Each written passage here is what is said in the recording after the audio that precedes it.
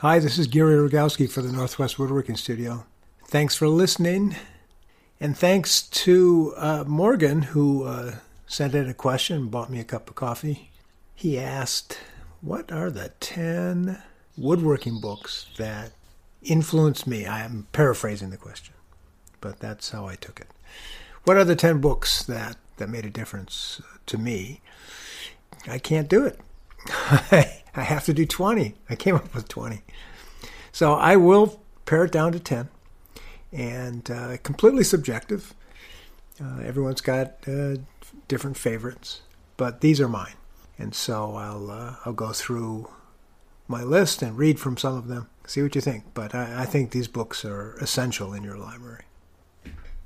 I'm going to start at the top of the list. My favorite book, the one that influenced me the most, the one I turned to all the time, was the Encyclopedia of Furniture Making by Ernest Joyce. This is a British book. I don't know when it came out, 60s sometime. And there were a few photos in it. Some were fascinating. Others were just sort of pieces. But it was encyclopedic, hence the name, of course. But it covered all sorts of topics.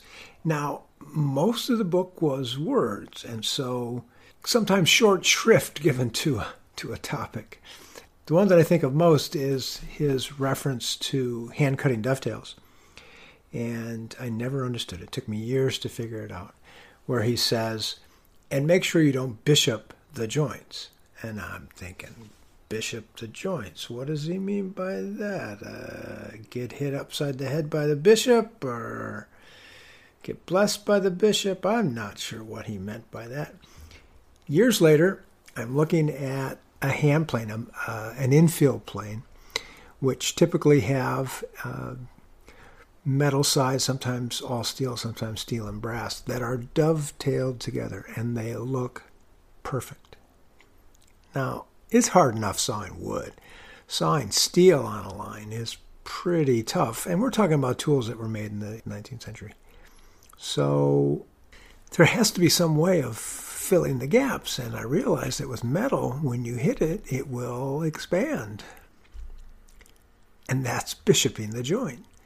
So those dovetails look perfect because you can pound on the metal and fill all the little gaps. And Ernest Joyce is suggesting that you should never do that with your dovetail. So now I know. It had all sorts of information on joinery, on gluing, on tools. It had a big impact on me when I was first starting because I knew nothing. And I had some books, and that was about it. There was no one around to teach me. So this book was pretty important to me. The other one, high up on this in this ranking, was a book by Charles Hayward, Cabinetmaking for Beginners. That was a big one. Woodworking Joints, another of his book, was also big, but Cabinetmaking for Beginners started to show me, oh, you put things together this way, and you do this way. And it was comprehensible. I could read it and get it, and I refer to it all the time. So those two in the world of joinery were really important to me. Understanding Wood by Bruce Hoadley. Essential reading. This book you must read. If you're a woodworker, you must read this book. You don't have to read it twice. Just read it once because it is pretty dry because he's a wood technologist. And it is filled with information. Filled with information about wood. Stuff about wood you never knew anyone had thought about. Bending strength and staining and cutting. And how to measure how much movement you're going to get in a certain species of wood, a formula for that. Just so much information about wood as a material. I know for me, and maybe for many of you, buying lumber is, at first, kind of mysterious. You just think, okay, well, here's a board and it's 1 inch. They cut them all at 1 inch. No, they don't. They cut them at 5/4 or 6/4, and they're rough cut, or they're hit and miss, or they're S2S, and there's all this stuff in there. And Hoadley's book helped decipher some of the mysteries surrounding wood. Such a great book. Another in the realm of woodworking, but not specifically about wood, was Sharpening by Leonard Lee. I picked that book up much later on in my time as a woodworker. But he explained steel in a way that I had never seen before. And that's one of the things you recognize as you do more of this woodworking. And that is, you have to know about steel. You have to know about tools. In order to do the wood, you have to know steel. It was fascinating. Metallurgy is this huge topic. And he introduced me to it. And that I found really valuable. I had already taught myself how to sharpen, so that wasn't really what it was about for me. But understanding what happens when you get steel hot, what happens when you temper it, what happens when you burn it. These are the things that Leonard talked about in his book. That was an important book. This is Leonard Lee of Lee Valley Tools, and quite a good book on sharpening. A book on finishing that I also found later in my career was a book by Jeff Jewett called Hand Applied Finishes. Now, Bob Flexner has a book out called Understanding Wood Finishes, one of the two. And it's a good book, but Jeff's not on a mission to debunk myths, which is Flexner's approach. Jeff's mission is to tell you the information. And because he's not sniffed a lot of fumes as a finisher, he makes sense. So many of the finishing books that I got years ago just made no sense at all. This stain and wiping stains and pigment stains and dye stains and varnishes and oils and shellac and lacquer and water-based, oil-based. The list goes on. Jeff narrowed it down, only hand-applied finishes, and made it make sense. So I really do like that book. We have a class coming up June 28th on 3 simple finishes. I do have an understanding now and can pass that information along. It's all about the solvent. Where was I in my list? Encyclopedia of Furniture Making, Cabinet Making for Beginners, Understanding Wood, Sharpening, and Hand-Applied Finishes. So that's 5 of them. From here, I kind of go off a little bit away from the technical stuff onto books that are of interest and still informational. One of them, wonderful book, is A Reverence for Wood by Eric Sloane. 1965 it was published. And it's filled with information about wood and the old ways of using it and the ways of thinking about it and the way that people thought about it in the early part of the 20th century. It's more homey and folkloric than the Hoadley book, so there's more stories being told, and that makes it kind of fun. Here's a section on black locust. The story of Long Island's locust trees is of historic interest. The scraggly locust that looks like a dying tree even at its best during the summer is perhaps the only remaining sign of early Long Island farm days. Native to North America, the locust was brought from the Appalachians to Great Britain in the middle 1600s. There it was rejected as wood that splits easily, warps badly, and works with much difficulty. The English, however, adopted it as hedge or fence material because of its thorns. Long Island farmers had learned much about locust from the British and began planting it first as low hedging and then left it to grow as fence post material. So well did Long Island become known for its locust trees that it soon suffered a shortage of all other timber. For a while, Long Island was swapping wood with a regular shipping lane across Long Island Sound, locust going to the Connecticut shore and chestnut and pine coming back to the island. Pretty interesting stuff. Just stories about different woods and just fascinating reading about wood, and he talks about the different varieties and fun read. You must get this book. This one's essential. Hang on. This one is called Tools of the Trade, The Art and Craft of Carpentry by Jeff Taylor. And I don't know, it came out in 1995 or something. Came out in 1996.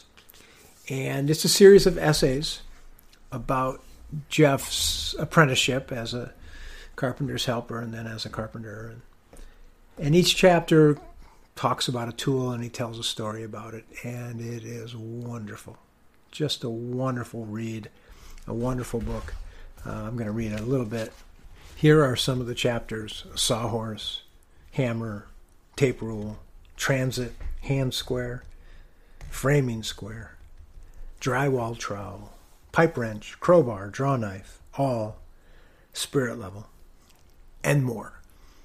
Let me read to you from the framing square. The next morning I learned what a framing square could do. Virtually anything, according to Sloane, his mentor. His feeling for that tool obviously bordered on reverence, and my ignorant hands were not allowed to profane his black steel square. It was not just a tool for establishing a straight edge or a right angle. It was also a calculator, a slide rule with no moving parts. He tried to explain, speaking in fairly psychedelic language, about the rafter tables, Southingtons versus Sargents, and the advantages of each. Some prolonged gibberish about the Essex board measure, and there was a bit on using octagon scales to find simple angel pinhead ratios and the location of the Titanic. I nodded like a trained horse.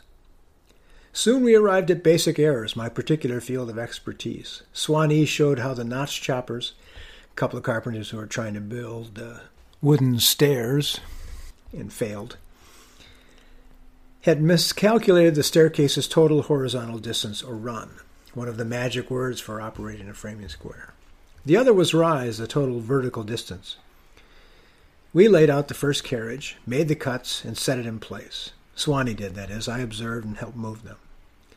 The result was, to use Swanee's idiom, a honeymoon fit. When the treads were installed, each riser was exactly the same height to prevent tripping. Staircase tolerances can vary by no more than 1/8 of an inch. Swanee's cuts were probably closer than that. Afterward, he warned that his framing square was probably the most dangerous tool in carpentry. For one thing, a tiny mathematical error could ruin an expensive board. For another, he said, if I ever accidentally dropped his personal steel square, it might bend out of true, and then it would be his sad duty to kill me. I love this guy's writing. It's such a wonderful book. Get a copy. Tools of the Trade is fantastic. I'll put this list up on our Podiant site. So if you go to the Podiant, podiant.co website, there's something for each podcast that I do. And usually I don't put a lot of information there, but I'll put up this reading list there. So, Tools of the Trade. A must-have, a must-read. Wonderful book.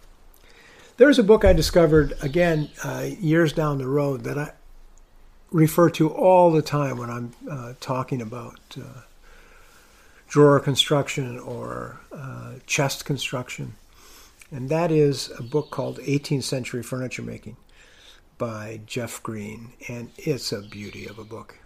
Some of the worst photography you're ever going to see published.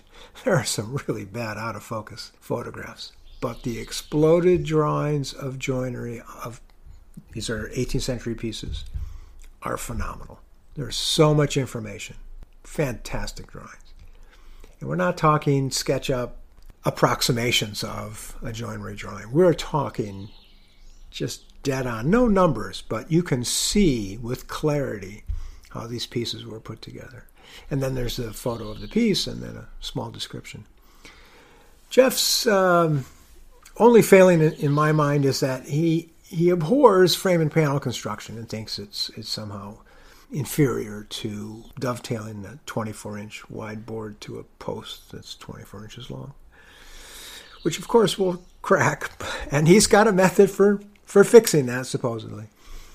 But that aside, it's a wonderful book, and he includes all sorts of interesting stuff, like how to get measurements from a photo and how to do inlay the 18th century way, and just a compendious book on 18th century approaches, different ball and claw feet, and the different styles from different cities back in that time. So it's a wonderful book, and the exploded drawings on construction are just second to none. I sort of want to include this. It's not a book. It's a magazine. And I became a subscriber at issue number 2, and this is Fine Woodworking Magazine.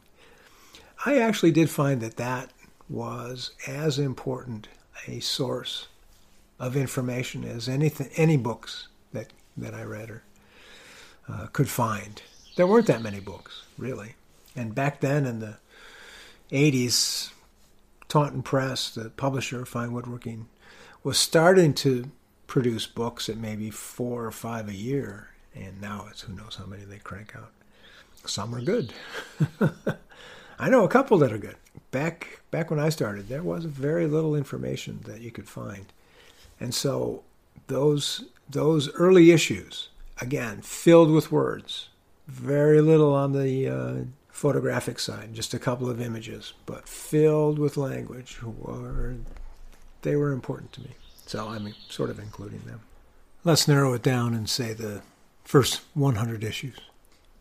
A book that was very influential for me and many others was A Cabinetmaker's Notebook by James Krenov. I think he did more to help and harm woodworkers across the board because he romanticized things. That's the harm, I think. It was only in his second or third book that he gives props to his wife for keeping him alive and supporting him. But his approach was marvelous to witness and drink in because it sort of spoke to many people at the time of this connection with wood as a material and connection with tools.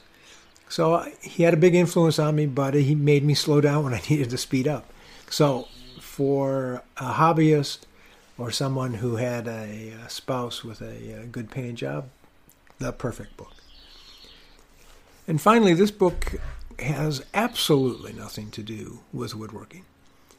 But I found it really useful in my design work. And that's a book by Betty Edwards called Drawing on the Right Side of the Brain. It proves that you knucklehead, you can't draw. Yes, you can. Because she shows you that, and she showed me because I couldn't draw, or so I thought, that drawing is not about your hand, drawing is about seeing.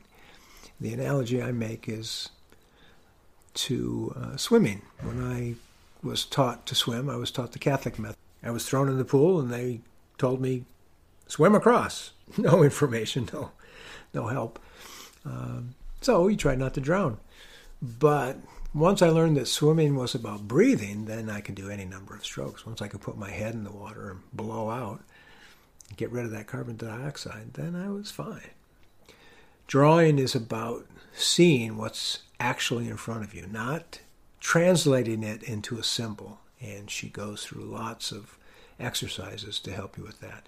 And it always helped my design work because the translation from idea to actual piece is really important. You come up with this great idea. Well, what does it look like? And a drawing is a way of describing the work to not just a client, but to yourself. This is what I'm thinking. And the more facile I became with the pencil, the better my design work became, in my opinion. Before that time, it was hit and miss. It was luck. Maybe I got it right, maybe I didn't. Maybe the French curve could give me the shape I wanted, maybe it couldn't. This book by Betty Edwards I just found enormously important. I'm going to go over, I'm probably up at 12 now, because in the world of design, and there aren't many good design books that I've seen, David Pye's book, The Nature and Aesthetics of Design, is one that is worth reading. He talks about the importance of failure. He talks about form following failure, not following function. It's a wonderful book that gives a nice overview of design without being specific about furniture, although he is a woodworker, a wood turner. I always liked his discussion of a workmanship of risk versus workmanship of certainty, and that certainty comes from a machine. So you have a machine that's going to do the same job over and over and over again. And that sameness, that regularity, is efficiency and allows for production, and that's wonderful in its own way. But the hand and the hand on the tool is inefficient and unpredictable, and that's what makes it, I can think of no other word but charming. And that's what makes handmade furniture so great. My neighbor Vern has just finished a set of 6 chairs, and they're all built with the same jigs. And he pointed out, he said, they all are supposed to be the same, but each one is different. Wood's different. It takes stain different. It cuts different. You have to tweak this one. You didn't have to tweak that one.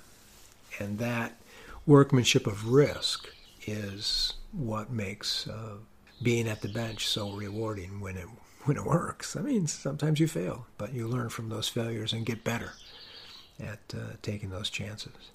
That's fun stuff. Well, those are the books that I found particularly inspiring and useful, filled with information, some just filled with ideas. There are many more that one could point to, but that's what I came up with. Anyway, let me recap the list for you. The Encyclopedia of Furniture Making by Ernest Joyce, Cabinetmaking for Beginners, Charles Hayward, Understanding Wood, Bruce Hoadley, Sharpening by Leonard Lee, Hand Applied Finishes by Jeff Jewett, Tools of the Trade, Jeff Taylor, A Reverence for Wood, Eric Sloane, A Cabinetmaker's Notebook by James Krenov, 18th Century Furniture Making by Jeffrey Greene, Drawing on the Right Side of the Brain by Betty Edwards, and then I stuck in another one, The Nature and Aesthetics of Design by David Pye. So, hey, a fat 10, 11. Thanks for listening. Please check out our website at northwestwoodworking.com. If you want to pose a question to me, go to the website and buy me a coffee and drop me a line. I'd be happy to answer your questions. As I mentioned earlier, we have a finishing class, a 3-day finishing class called 3 Simple Finishes coming up June 28th at the studio. Come and join us. Gonna be fun. Thanks again for listening. Be good to yourselves. Get to the bench. Build something. Take care. Bye-bye.